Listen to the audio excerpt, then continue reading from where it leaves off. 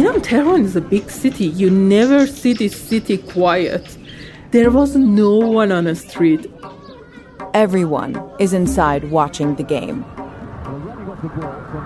It's 1997, 18 years since the revolution. The country is still reeling from a war with Iraq. But today, everyone is watching soccer. The match was at 1:30 p.m. And in a school, you couldn't watch the football. This is Sarah. She's 15 years old at the time, a sophomore in high school. I went to the manager of a school and I begged her, please let us go home and watch this match. And she was like, on one condition. I was like, what? She said, you have to bring all the students to the prayer room. Those girls have to do a noon prayer.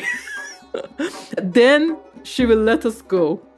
And I was like, this is the condition. We went to the prayer room, did the prayer, then escaped the school.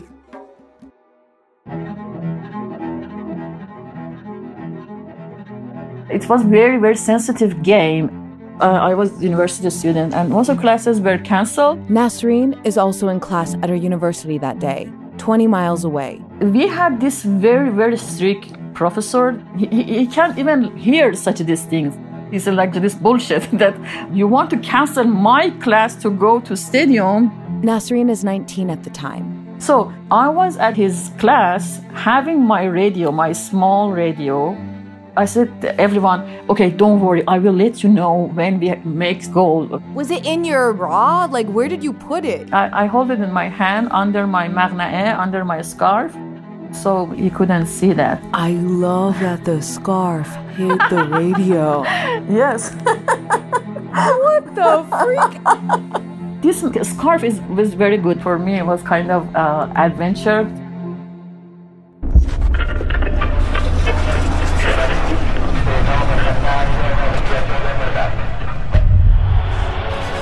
The city of Melbourne glitters in the early evening as the MCG prepares to host Australia's most important football match in 4 years. It is Australia versus Iran, the second and final leg of a two-match contest which began in the cauldron of the Azadi Stadium in Tehran a week ago. In 1997, women are still shut out of Azadi Stadium and all live soccer games in Iran. Crackdowns continue on many types of freedom. Government surveillance and censorship are rampant. In the midst of this, a group of women make it their mission to infiltrate Azadi Stadium and lift the ban on women watching games. They call themselves the White Scarves. I'm Shimol Yai from Shirazad Productions, and from 30 for 30 Podcasts, this is Pink Card, Episode 3, The White Scarves. This is the story of that group of women told through 6 soccer games.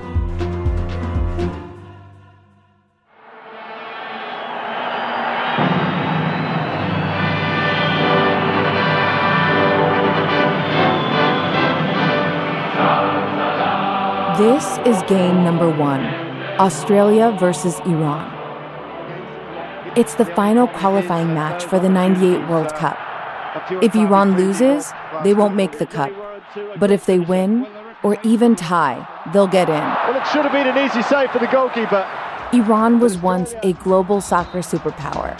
Now, A goal! No! Just past the post. they're getting annihilated. The only major move Iran makes at the start of the game The player expected to do a lot for Iran. That's his first touch. And not on the ball either. is fouling an Australian player. 30 minutes in, Kewell to the back post. Australia scores its first goal. Australia! Listen to the roar. Did your heart drop? Yeah, I was so upset, like very, very emotional. Everyone said, you just risk your life. Because Dr. Mr. Oltovshan, if he could like grab you with radio, definitely would kill you. At halftime, It's Australia 1, Iran 0. it is 1-0 Australia. As the Iranian players leave the field, you can see in the faces of each player a clear mirror of what has transpired in the last 18 years in Iran.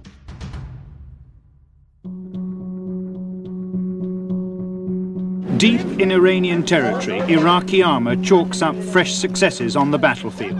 The year after the revolution, 1980, good evening from Baghdad. Iraq invades Iran, leading to a bloody 8-year war.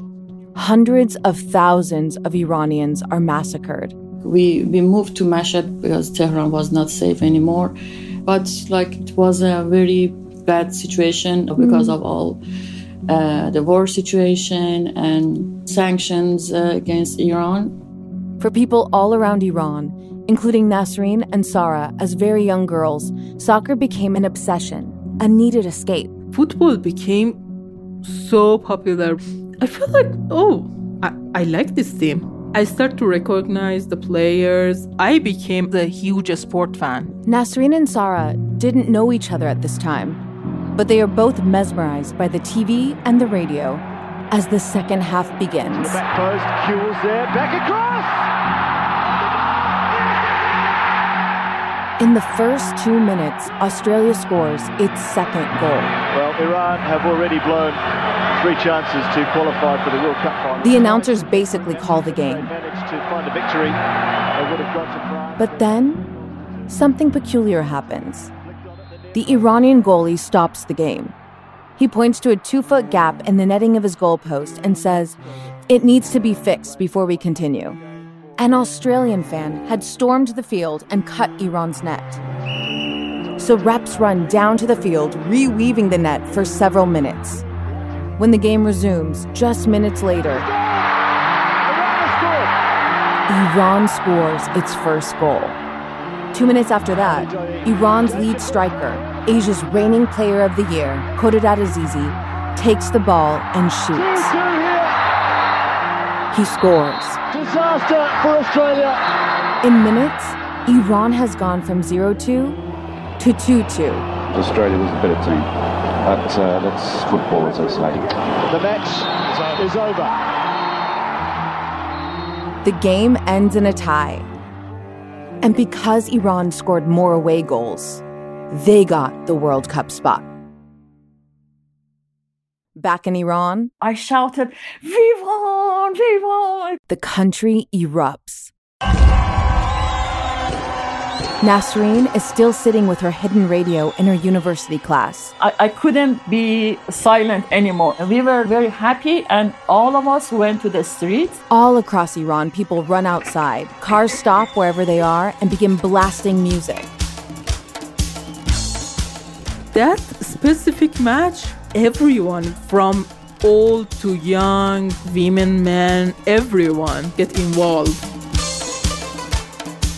I remember a girl went up on top of Peykan, a taxi, and danced. A spontaneous block party launches all over the country. It was a national celebration. Everyone get a sherbet, box of sweet, and a gift to others. Kids blast out fireworks. Firework, car horn. The traffic didn't move. People stop everything, their job, shout, screaming. And then Women take the chance to remove their scarf. Women throw off their hijabs. Even boys come and say that, okay, nobody can touch her, but go and dance. Kind of like showing solidarity with women, at least once in a while.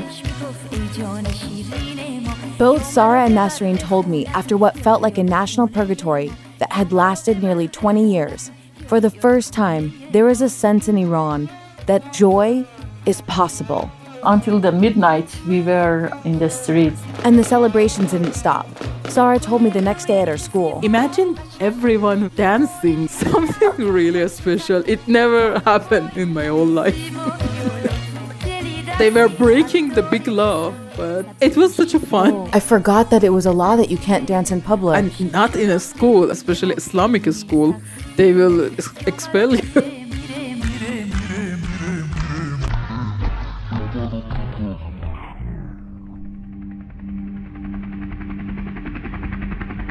That evening, a crowd gathered at the stadium. The government warned women to stay home. I was a young person that say, okay, why you are saying no to me? I really wanted to go to the stadium. She wasn't alone in that thinking. That night, 5,000 women crushed the gates of Azadi. alongside the men. And for good measure, once inside the stadium, they strip off their veils in defiance. This moment stays with Nasreen and Sarah for a long time. They see a different Iran, and it changes them. This is when Sarah starts buying soccer magazines, opening her up to feminist ideas that had basically been banned. Iranian magazine editors would sneak in radical articles in sports mags to avoid the censors. And so, as her love of soccer grows, so does her love for these feminist ideas. Nasreen was pursuing a physics degree at the time. She eventually realizes that no matter how many doctoral degrees she acquires, her rights as a citizen continue to dissolve. She abandons her science studies and enrolls in grad school for women's studies. In 2005, she meets several like-minded students. They start meeting on Mondays to talk about issues they see in Iran. Sarah hears about the group through a neighbor. We had a meeting in one of the girls' house. Secret. To avoid being stopped by the police in the evening, the group meet early in the morning. How many girls would meet? Maybe 11.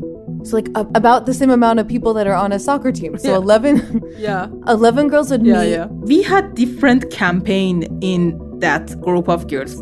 The other people, they were responsible for stoning campaign. The other one, they were for family laws. The legal marriage age at that time had only gone up from 9 years old in 1979 to 13 years old in 2005. Me and two others, we were mostly responsible for the stadium campaign.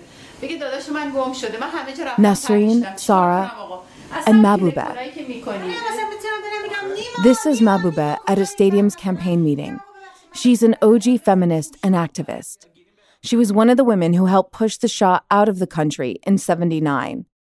Mahbubeh told me she found the women for the stadium campaign via teen blogs online. They were different, how they love football. They were new generation, not like us, my generation. Our thing was about imperialism, colonialism, and not about the ordinary life of people. When I was young, as a revolutionary, sport was very bourgeois. Like, oh my God, oh, you are so bourgeois. I find, oh my God, that is about expression, freedom of expression. It was kind of liberation, you know. Mahbubeh, Nasreen, and Sarah thought fighting for women to enter Azadi Stadium could get the attention to make a bigger change and shake up the country. And so, the group started in June 2005. We had that match with Bahrain. That's how we get to Game 2, Iran versus Bahrain. 2005, at Azadi Stadium. It was also during presidential election. In the spring of that year, a new politician, Mostafa Moeen, announced that he was running for president. He was a reformist, like the current guy at the time, Khatami. So they announced a big public appearance together at Azadi. He makes his way to his seat amidst a crowd numbering over 100,000 at Azadi Stadium. To make a show of how Moeen was more women-friendly than any predecessor, he announced he would personally bus his female supporters into Azadi Stadium to watch the World Cup qualifying match against Bahrain. There was lots of foreign journalists. They came to cover this match. A World Cup qualifying match meant there'd be a lot of cameras there and a lot of international attention. The day of the match, the women got up early and arrived at the designated bus stop. When they pulled up to the gates of Azadi, they were not allowed inside. They realized the political female followers were just being used for a photo op. None of them would be seeing the game. I wanted to tell them that, do you see that they are using you? These are like reformists. Reformists always are like this. They just wanted to take some photos. They had their photos. Okay, now we are going back. The guards confiscated their posters and ripped them into pieces. We say, hey, we are here. We want to see your game. We just sit in front of the gate, but still they didn't want us even sit there. People, they are passing, going inside, and they are men. They are free men. So the guards then, They beat us. They really beat us really badly. Sarah actually told me that the officers called over female agents to do the dirty work. Female agents, troops, and these women, they just circulating around us. There was also a line of the soldiers with their boots.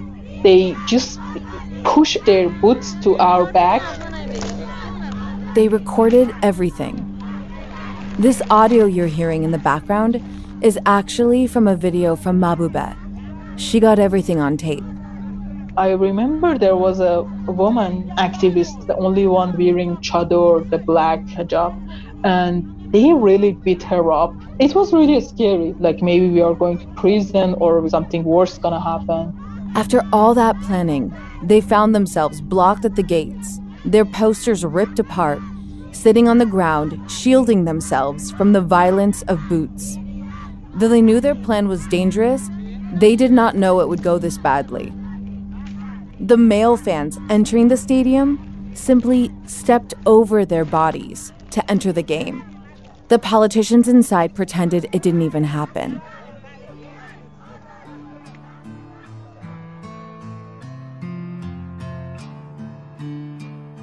That day, Iran won 1-0, and the women went home defeated. Just 2 weeks later, conservative hardliner Ahmadinejad became president. Things were bad for women under the old president. They got worse under this new one. Ahmadinejad came to power and they started shutting down civil society. He pushed through legislation which made it harder for women to get jobs and into schools. And security forces in Iran became even more focused on punishing women. With the World Cup coming up, the women felt it was more and more important that they get the message out, that they use the stadium as an international alarm, sounding out to the world what was really happening in Iran. They thought long and hard about their slogan. They knew that they wanted to incorporate the stadium's name, Azadi, which again in Farsi means freedom. Their posters read, it was like, Sahm man nimi az azadi. Our share is half of freedom. I think it was a great slogan at the time.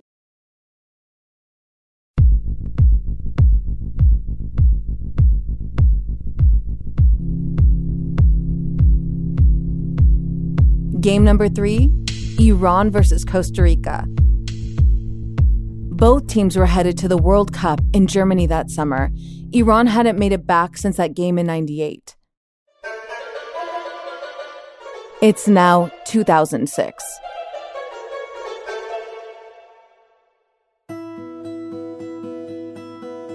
Sarah rises before dawn, drives and parks her car, and heads to the bus that takes fans straight to the gates of Azadi. Several of her comrades arrive. The girls look into each other's eyes in anticipation. They know anything can happen to them. They hide their signs under their hijabs. As the sun comes out and the bus starts its engine, idling there in the parking lot, Sarah can tell something isn't right. A group of guards show up. They forced us to go to a minibus. They load them onto a separate vehicle and they start heading south in the opposite direction of the stadium. We were really scared. We were more angry. They took them to the desert and just let them go. Sarah and her friends walk for hours, finally encounter a car and hitchhike back into the city. But the entire way, their frustration intensifies. That's when Nasreen got an idea. They had to come up with a way to make their message visible. And the one thing a man, a security guard even, would never touch or rip up was their hijab. Nasreen suggests painting their motto across the back of their scarves. The idea of writing our mottos on white scarf was mine. That was a genius idea. Yeah. At the time, I didn't expect, but yeah, it was good. So we wrote that, we printed that on the white scarves, and that's why they call us white scarves since then. They spray painted their slogan in red on white hijabs and donned them before the next game.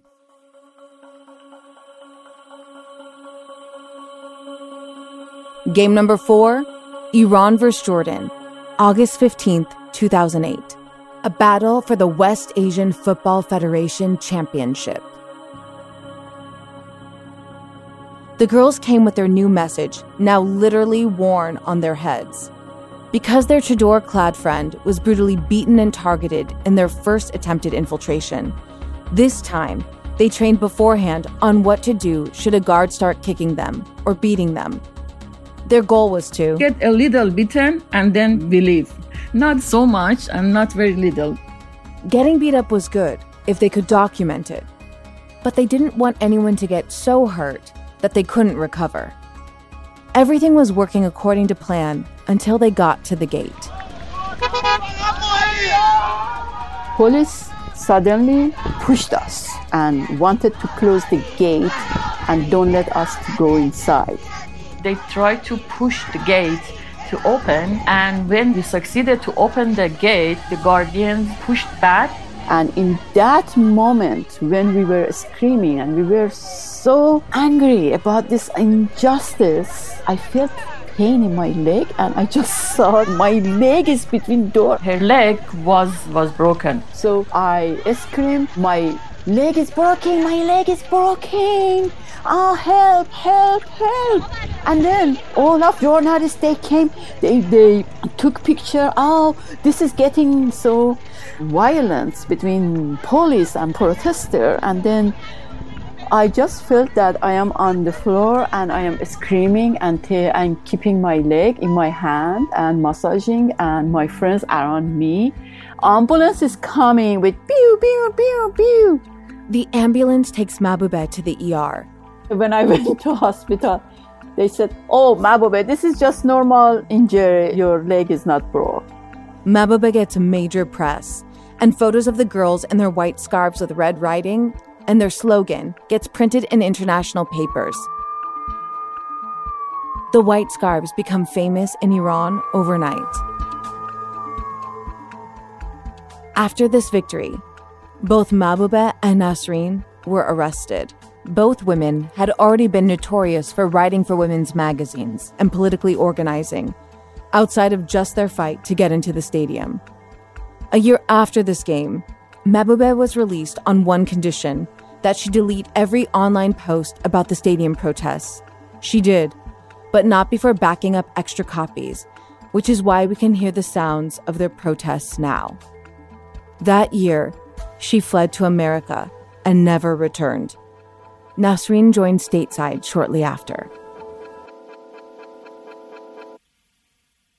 I want to tell you a story. It's a story about a scandal, broken relationships, gossip, rumors, money, corporate rivalry, and a broom.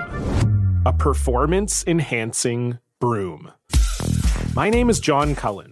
I'm a comedian, podcaster, and for 20 years, I was a semi-professional curler. And I want to tell you the story about how a single broom almost imploded the 500-year-old sport of curling. We felt like we were bringing a knife to a gunfight. It's the story of a superstar and his fall from grace. I was being dragged through the mud. It's the story of two brother entrepreneurs with a dream. I said, that's great news. It's a story of intrigue. I still don't understand why we want to keep his name secret. The full story has never been told, so I'm going to tell it.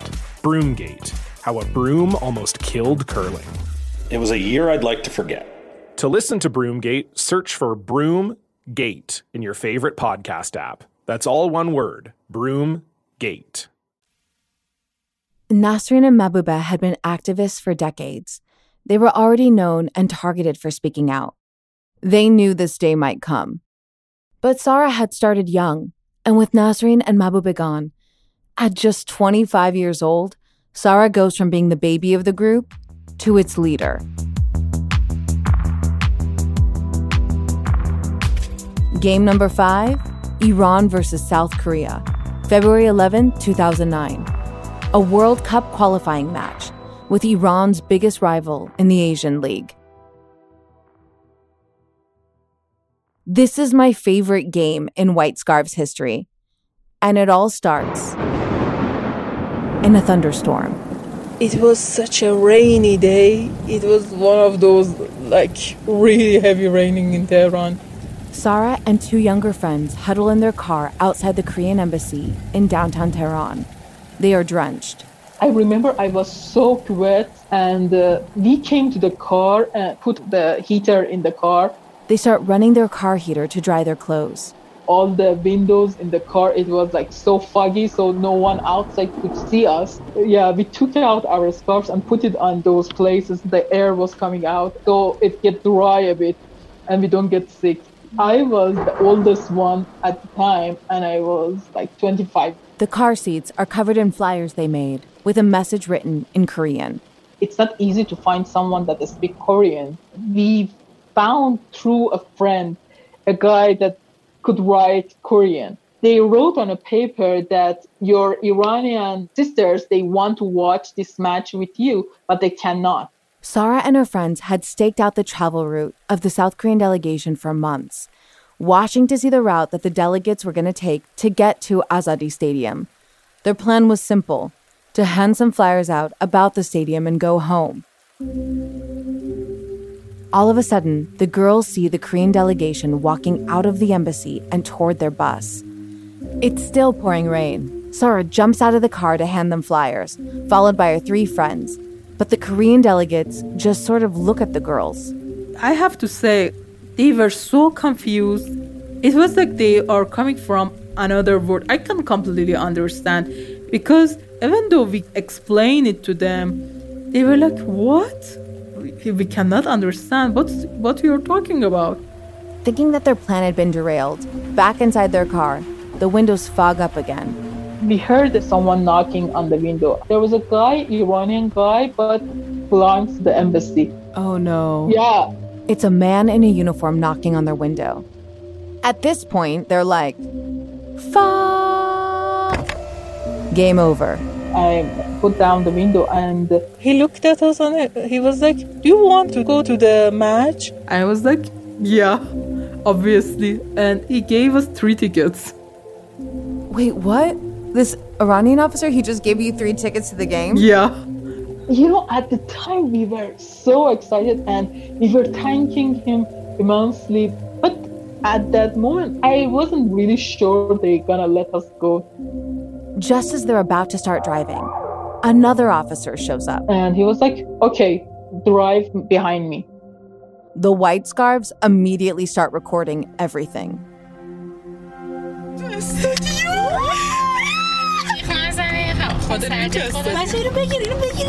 At a stoplight, a car filled with boys driving alongside see the girls heading to the stadium. Their mouths drop as they point to the girls. Sarah and her friends wave back, and one lets out a giggle. I never saw a ticket before, so it was nice to have a ticket in your hands. They cannot believe their good fortune. And then they block the highway. The Korean fans go to the stadium with the escort of the police, and we were behind the police.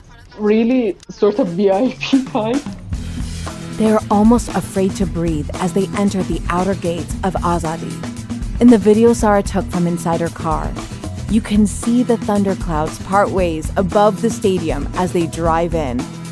They are in soccer heaven. So we entered to the stadium, and it was magical. I was like over the moon and the clouds. At Azadi, there are 3 security gates, one after another. 3 times when you can be caught and arrested. Sarah had never gotten past the first gate. Like, I remember the times that we were beaten up and everything, but this time with the escort, we entered to the stadium. At the first, you are patted down. At the second, they check your ticket. At the third one, they check one last time that you are a man. They pass through all 3, and no one stops them. Now, they know that you can't go to the game. Why would they do that? Because we had a ticket, they thought that probably for some reason we have these tickets. We have some sort of permission. One peculiar note about the stadium worth mentioning is that women of other nationalities are allowed into Azadi Stadium, even women from other Muslim countries. It's just Iranian women who are banned. When we jump out of the car, the same policeman, he told me, don't cheer for Korea, cheer for Iran. I was like, oh, not funny.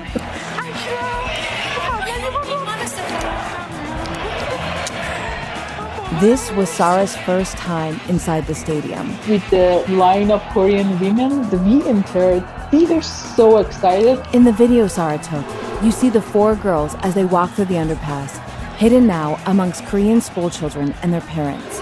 As they make it to the end of the tunnel, the noise of the stadium starts roaring before them, and they see the seats and the green of the pitch. As the players warm up, Sarah is overwhelmed with emotion. You always watch TV, but when you enter the actual place, it's totally different. The vibe, the sound, it's like from 2 dimension to 3 dimension, which was really overwhelming. She is packed into the stands with 120,000 fans. I was receiving so much phone calls, even from the foreign journalists from outside, that I couldn't even watch the football. She doesn't know whether to enjoy the game and watch it or document it all. She and her friends start learning the Korean cheers to try to blend in. Unbeknownst to Sarah, the cameras pick her up, and miles away, her friends are watching the game on television and see Sarah and the 4 girls sitting in the enemy's stands. They record their TV screens with their phones and send it to Sarah. Back at Azadi, Iran scores. Sarah snaps out of her euphoria of watching the match and gets back to work. We start to give those flyers to the Korean women and start to take a photo with them. Suddenly, they're approached by a female security guard. She came to us and she was like, "What is this thing? Why you are doing political things in there?" She was like really angry. And I was like, okay, we are in trouble. The girls try to shake her off, but she would not let it go. She handed us to the security agent of the stadium. I was like, okay, we are going to prison tonight. And the guy, he looked at us and I was like, why you are sitting with Korea? Sit over here. It was so nice. 4 of us, we just watched football and like our mind was blowing. Leaving the stadium, Sarah and her friends are just so overcome with joy. I think we were adrenaline, it was pumping in our blood. They end up driving on the wrong side of the freeway on their way home. Completely opposite side. I could kill on that day, but it was really amazing. And when came back, I saw BBC, they were talking about us. I felt like tomorrow they're gonna come and arrest us, but it didn't. And it is my nicest memory of this campaign. In a poetic way, that same day happened to be the 30th anniversary of the Iranian Revolution. It was a magical moment, miracle. But I have to say, after 2009, we felt that something better is going to happen. We didn't know that uprising will happen and, everything go darker and darker. Exactly 1 year to the day after Sarah's victory at the National Stadium, Tehran streets are swarmed with thousands of young people protesting, followed by a crackdown. That past summer, Ahmadinejad had just won a second term, and most assumed the election had been rigged.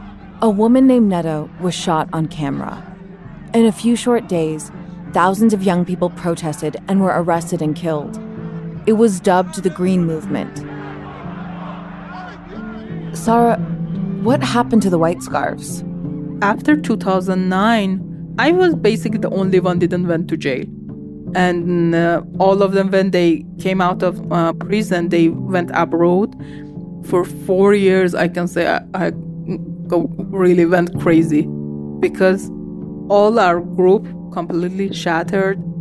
Today, Sarah is the last member of the White Scarves in Iran. It's really difficult because my friends also get really overwhelmed. They cut their relationship because it's scary for them. I was totally depressed.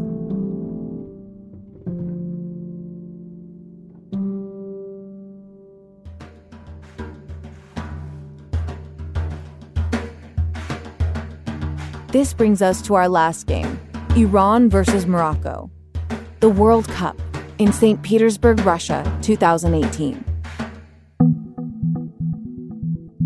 By this time, Sara is an underground legend. Human rights org stateside have given her an official ticket. They fly her out to St. Petersburg, her first ever World Cup game. It was a really hot day, humid. According to television announcers, it was feverish. Your game of the day had Iran take it on Morocco in Group B. Take me through it. It was my first time that I had a ticket, like legit ticket to Iran's football match in World Cup.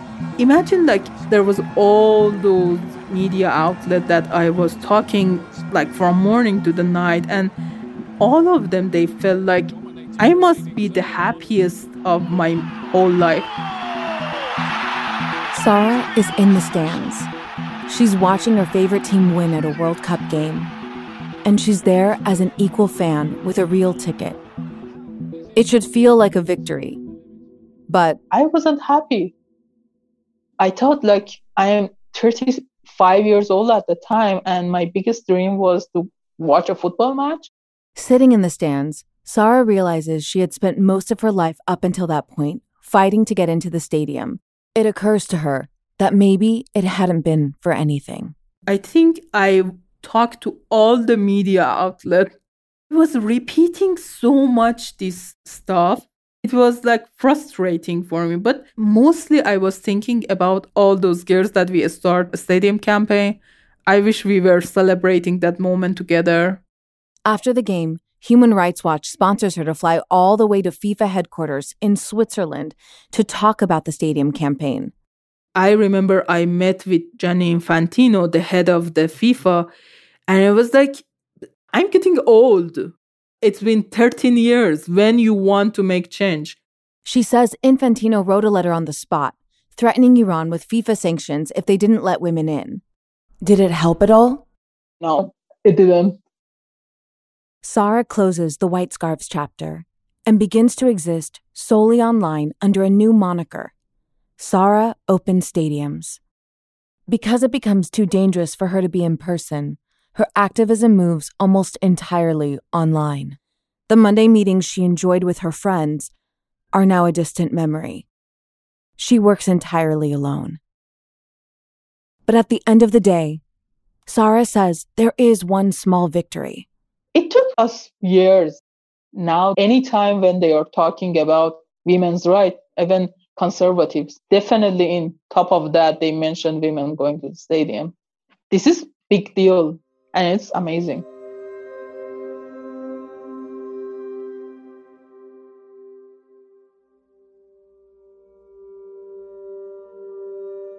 Like Sara, Iran's first modern poet, Elim Taj, began to question her life in Iran at 15 years old. That was the year she was married off to a tyrant. So she began to write the truth about her life. But because her husband forbid her from writing, she'd have to hide her poems. She hid them in the walls. She buried them in her garden. And when she died, her son unburied them and had them published. One of the poems was titled To the Future Women of Iran. In it, she wrote, "The girl of Iran's tomorrow is no girl of today. Like it or not, free from fetters I will be. Those blissful days I will not behold. Yet she, who is my peer, will see them all."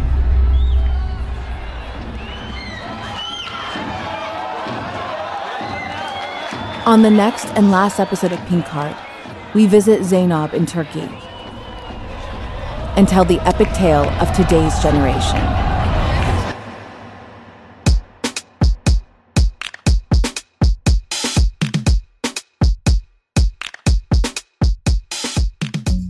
Pink Card was created and hosted by me, Shimol Yai, and our associate producer is Homa Sarabi.